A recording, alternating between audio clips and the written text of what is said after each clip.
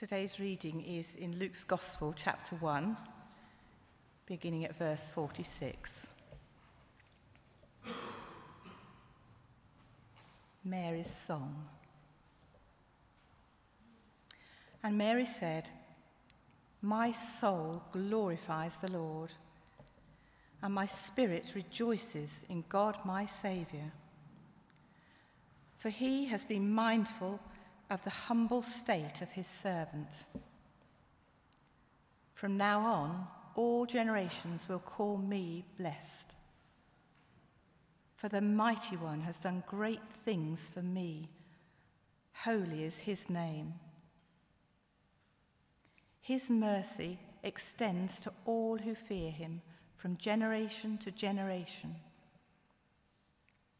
He has performed mighty deeds with his arm. He has scattered those who are proud in their inmost thoughts.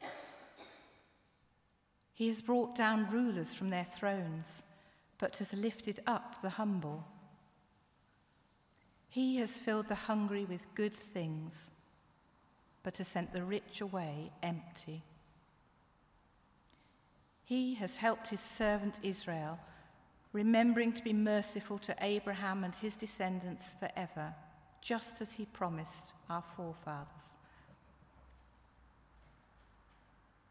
This is the word of the Lord.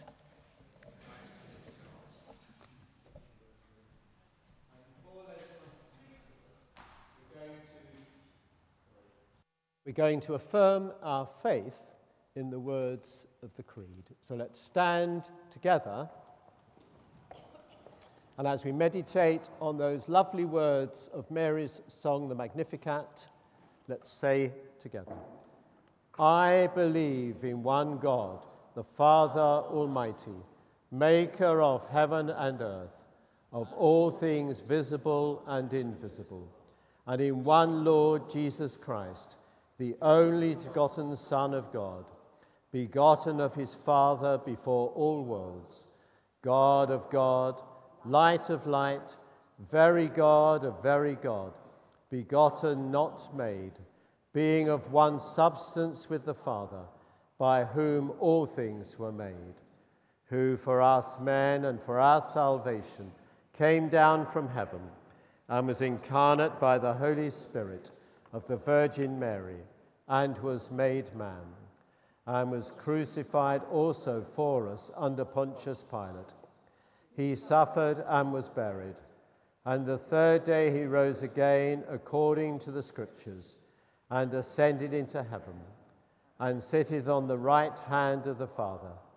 And he shall come again with glory to judge both the quick and the dead, whose kingdom shall have no end. And I believe in the Holy Spirit, the Lord and giver of life, who proceedeth from the Father and the Son, who with the Father and the Son together is worshipped and glorified, who spake by the prophets. And I believe one Catholic and Apostolic Church. I acknowledge one baptism for the remission of sins, and I look for the resurrection of the dead and the life of the world to come. Amen. Please be seated. Thank you, Les.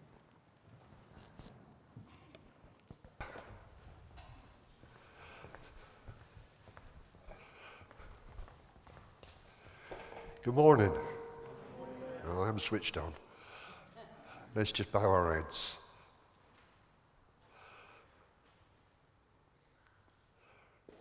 Father God, you must increase as I decrease.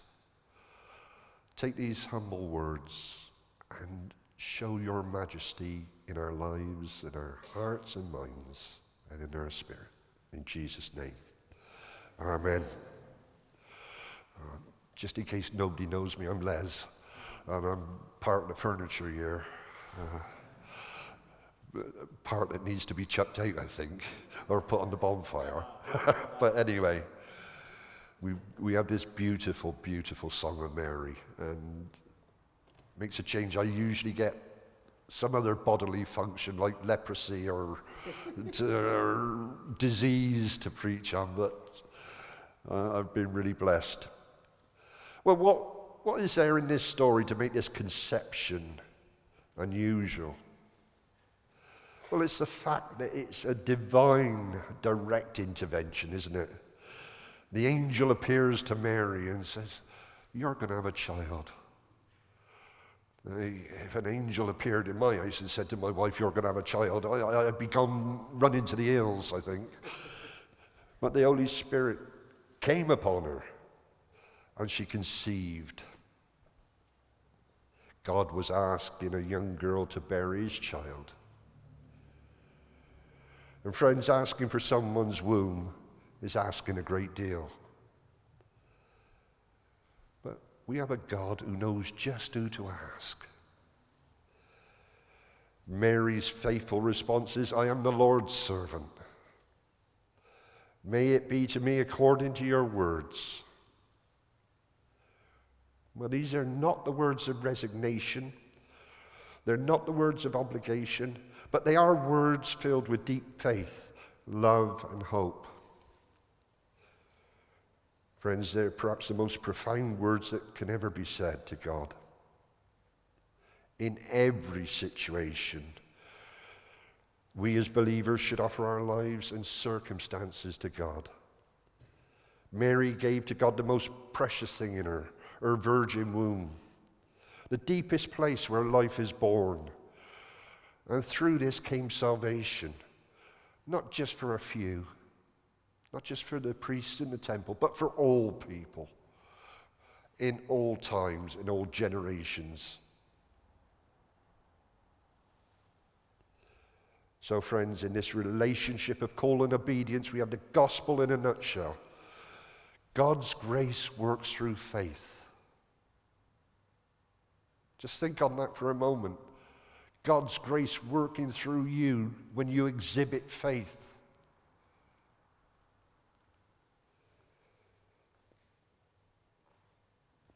Mary's willing response was not undertaken unknowingly or foolishly or irresponsibly.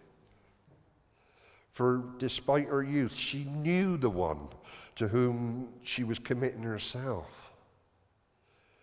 She clearly had a maturity of faith which is unusual, but it's not unique for someone so young.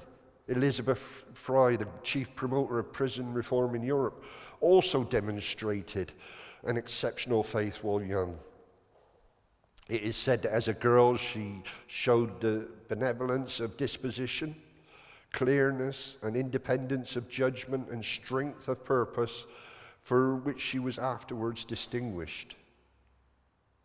She achieved much for those in prison: the separation of the sexes, the classification of prisoners, female supervision for women, education and religious instruction. But she said, "Since my heart was touched at 17 years of age, I believe I have never wakened from sleep, in sickness or in health, by day or night, without my first thought being, how best I may serve my Lord."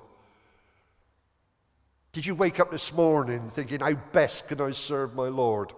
I've been up all night contemplating this, so it's a question I could rightly ask my brothers and sisters.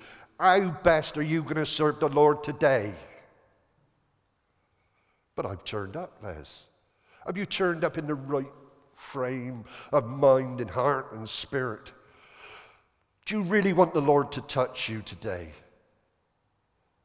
I want more of the Lord. My soul magnifies the Lord. Have you come to this building today wanting your soul to be magnified, your whole spirit stretched out? I hope so. I hope so. When Mary says, "I'm the Lord's servant" in verse 38, and then sings of the humble state of his servant in verse 48, she's not demeaning herself in any way.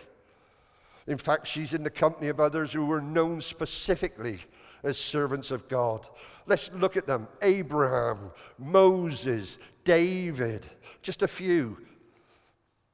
Humility means recognizing the lowliness of one's position before God. The focus should be on the presence, on the greatness of God, rather than our own inadequacies. It's not something achieved in a moment or a month, any more than patience can be learned quickly. It's an act of grace, brothers and sisters, and the work of a lifetime. A famous cartoon in Punch magazine shows two monks walking the cloisters, and one says to the other, "There's not a lot you can teach me about humility." Friends, humility is not a matter of formal learning. It's a fruit that grows in our lives through the working of God's Holy Spirit. And the closer we come to God, the more natural our humility emerges. How close are you today? How humble are you today? Mary's meeting with Elizabeth brings together two women involved in the one plan of God. Well, why did Mary go to visit Elizabeth? It's unlikely that she went to hide her pregnancy, as she went when it would have been unnoticeable, and returned just as it would have begun to show. We should probably assume it was to see Elizabeth, who the angel told her was already 6 months pregnant, and to help with the birth.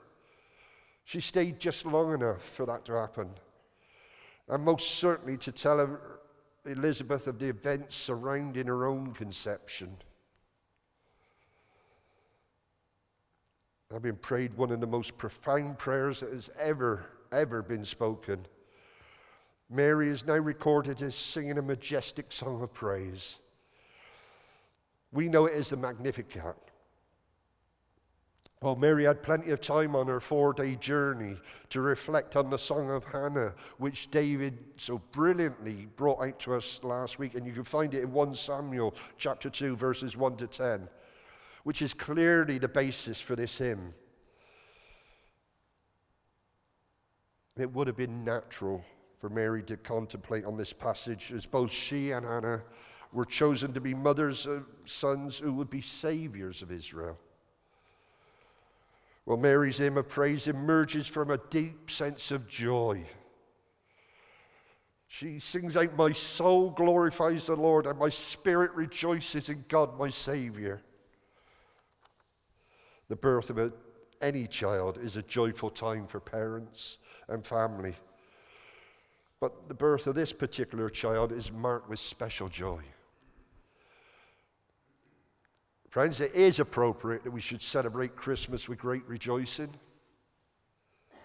But one of the most difficult things we all face is that our popular celebration can easily focus on the actions marking the occasion rather than the central event of itself. Holidays, presents, parties, and even Christian values dressed up in secular clothing can detract from the joy. And this joy is that we should feel it. It should be something organic within us. This is the joy that God sent his Son into the world to do what? To redeem it. Well, I don't wish to be a killjoy. I'm quite an happy chap, really. But Christmas is a deeply spiritual occasion which should exceed any material or physical pleasure. In the last few years, since I've been married to Mary Ellen, we've simplified Christmas, brought it down to just Jesus. We're not putting up fancy Christmas trees, decorations, overstuffing ourselves with food. Get the chocolates out, love. Oh, I'll have a glass of port. No, we concentrate on Jesus and why he came into this world, which was to redeem us, to set us free. Mary exclaims that from now on all generations will call me blessed. Brothers and sisters, once touched by the grace of God, your life will never ever be the same again. And you can be touched this morning. Mary's song nominates 4 of God's attributes for particular praise. Each of them reflects what is known of the character of God in the Old Testament. But Mary relates them directly to his creative work in bringing Jesus to birth.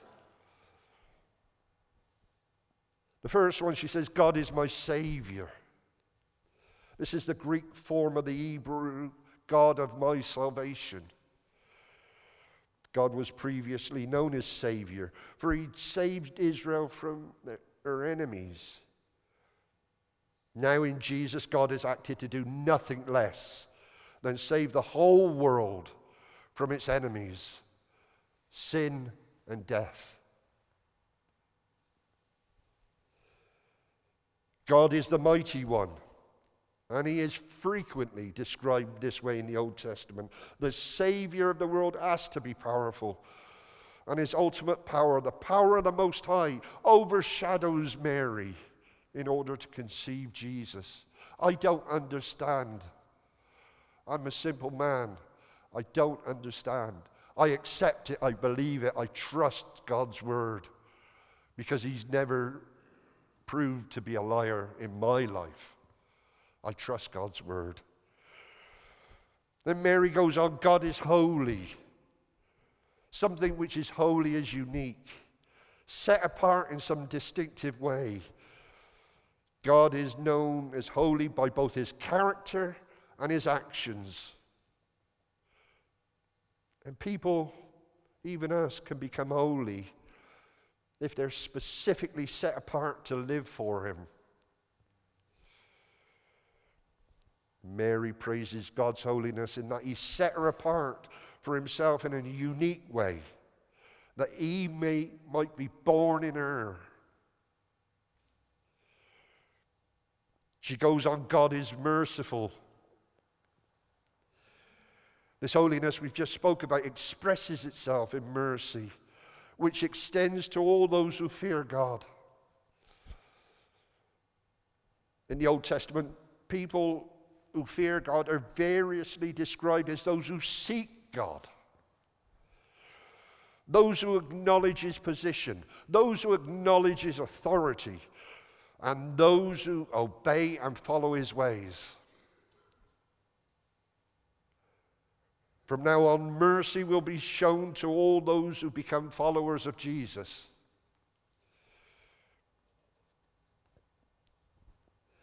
Mary now turns from praise for what God has meant to her to thanksgiving for what he has done for all his people. They're not distinctly different. Verses 51 to 54 contain 7 statements, which I've sort of boiled down a bit because I'm not that clever. Thanksgiving purely for God's past actions, as statements with a major implication. They're expressions of what God always does, as statements indicating what God has done in the past and has now been continued in the birth of Jesus, and they will be inevitably fulfilled in the future. This is a consistent nature of God. In Jesus, God has begun the final stage of salvation history. We're in the end days now.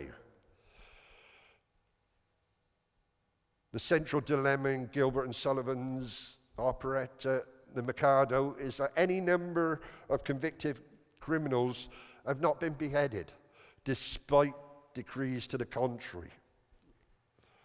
In order to achieve a happy, humane ending to the story, it was suggested that because the emperor was an absolute monarch and all-powerful, if he decreed that something should be done, then it was as good as done. And he decreed that these people should lose their heads. Well, then it must have happened. To the vain emperor, this was a significant endorsement of the authority of his word. Or, of course, in the case of the Mikado, it's very dubious logic, isn't it? But in the case of God, brothers and sisters, it's absolutely right. It's absolutely right. It's never wrong. It's absolutely right. Because he's performed these mighty deeds. He's brought down rulers and he's filled the hungry with good things in the past. These are not merely incidentals to his purposes. They're the general truths expressing the eternal nature and purpose of God. It's the same then, same now, same through every generation.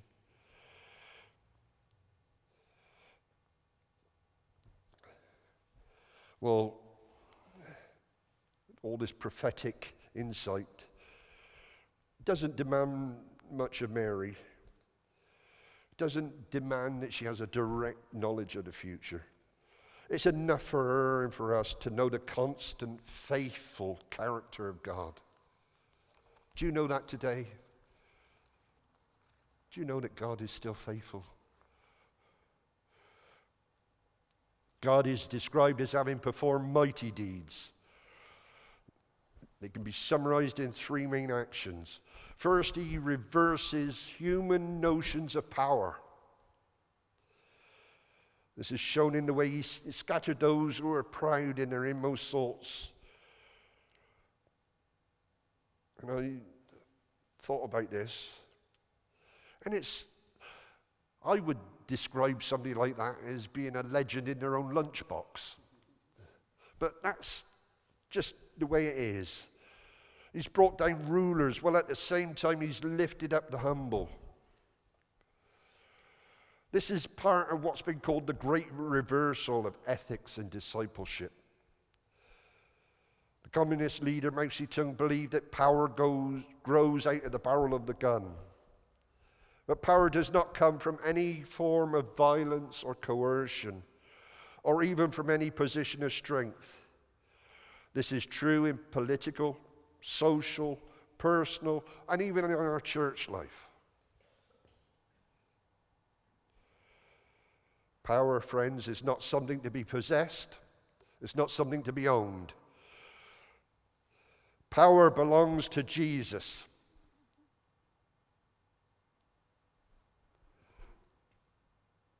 Power belongs to Jesus. And the way to power is through him. We're going to be weak and feeble and fumbling and falling down unless we go through the cross. Without the cross, brothers and sisters, we might as well stay at home. We might as well have forgotten to put our clocks back an hour and still be in bed now. The only way to power is through Jesus Christ and what he done at Calvary.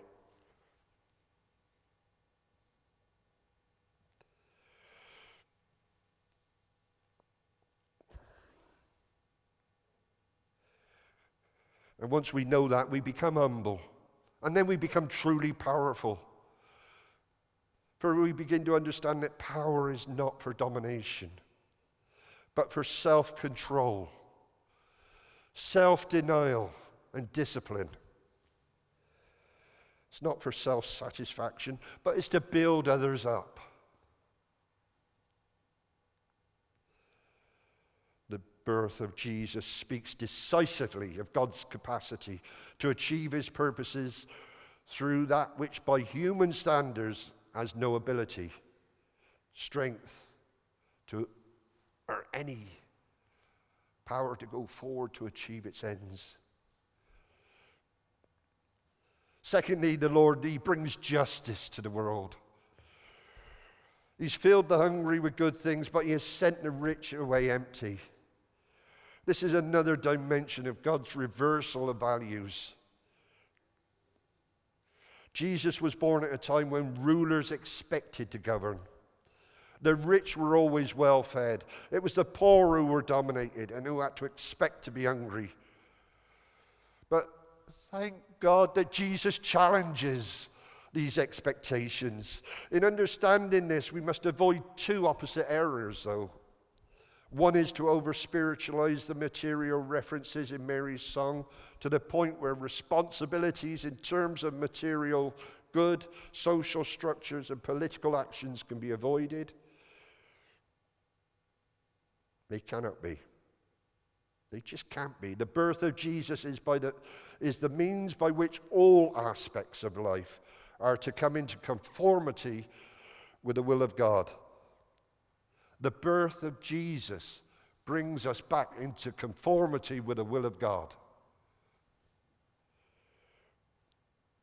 The other mistake is to interpret what is said in purely material, worldly terms, and so to ignore the spiritual implications of his birth. The Holy Spirit was there. He's here this morning. Is there something you want to ask him this morning? I don't know what's going on in your lives, but is there something you really want to know an answer to? God's Spirit is here. Speak with him. It's of little eternal use, for example, to have peace in the absence of war, but not to have the peace of God which passes all understanding, which keeps our hearts and minds firmly in Jesus. This may mean that at times we are to be disturbed out of a comfortable existence, to press on for a higher goal. A Spanish prayer says, "May God deny you peace, but may he give you glory." What do you want? Peace? Glory? I don't know.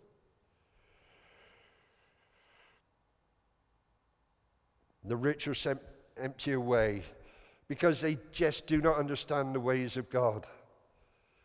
Rudyard Kipling advised a group of university students not to care too much about money or fame. For he said, someday you will meet someone who cares for none of these things, and then you will know how poor you are. The third of God's mighty deeds brings us to the end of our reading. God is praised for he has helped his servant Israel, remembering to be merciful to Abraham and his descendants forever. Friends, the nation of Israel has always been the focus of God's election. Don't ever forget it. We are not Israel. God has a plan for Israel. We are grafted in to Israel, yes, but we are not Israel.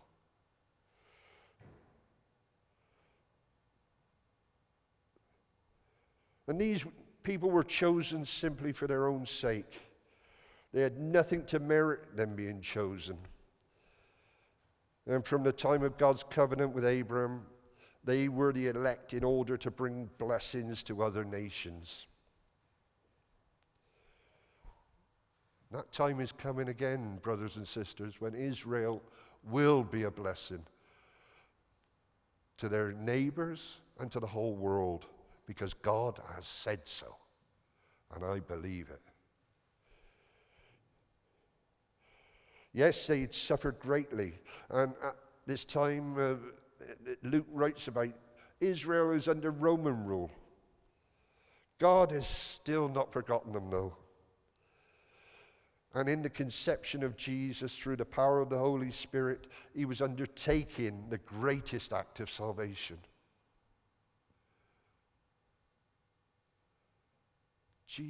God never, ever forgets a promise.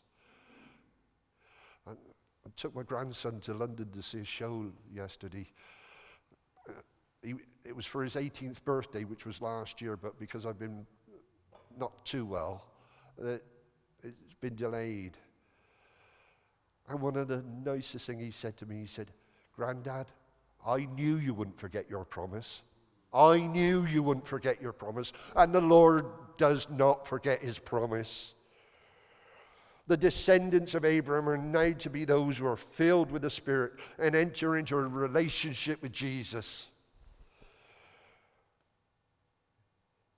In the birth of Jesus, God is communicating with all of humanity. It's the only way that everyone in the world could understand. Through a relationship. Through a person. I can't comprehend sophisticated philosophies, but having a relationship is the most fundamental characteristic of being human. How is your relationship with the Lord this morning? Forget all the fancy words. Just say to Jesus, I want to have a relationship with you. I want to know you. And I want to know what you know about me and how you're going to prosper me for the future.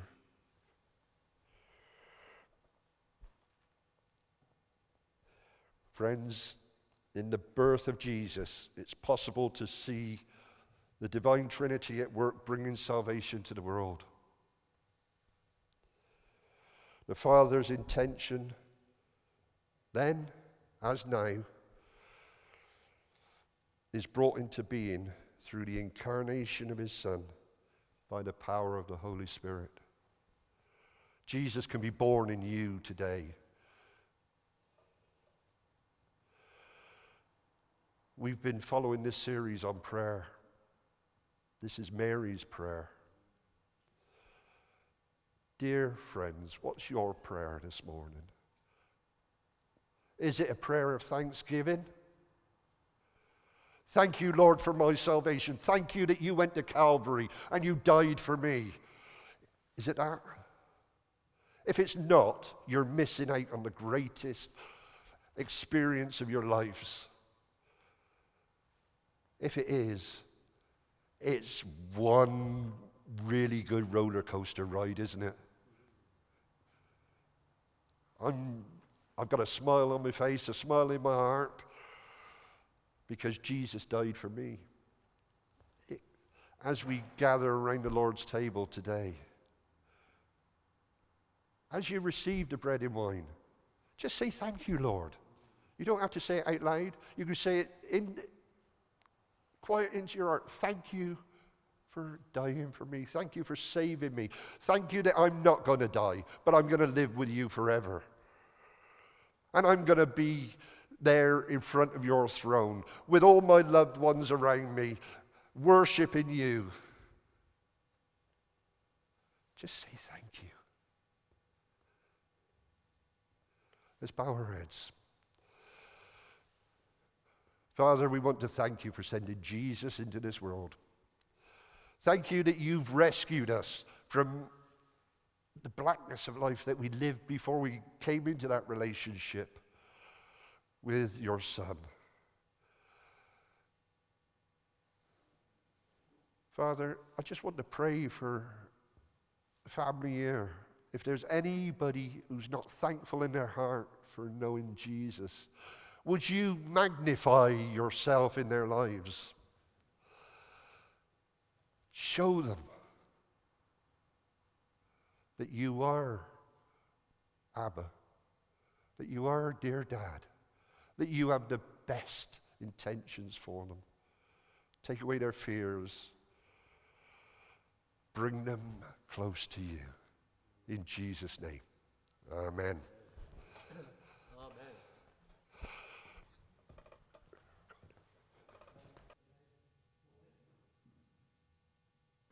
God's word to us. We're now going to stand to sing The King of Love, My Shepherd Is, after which Mary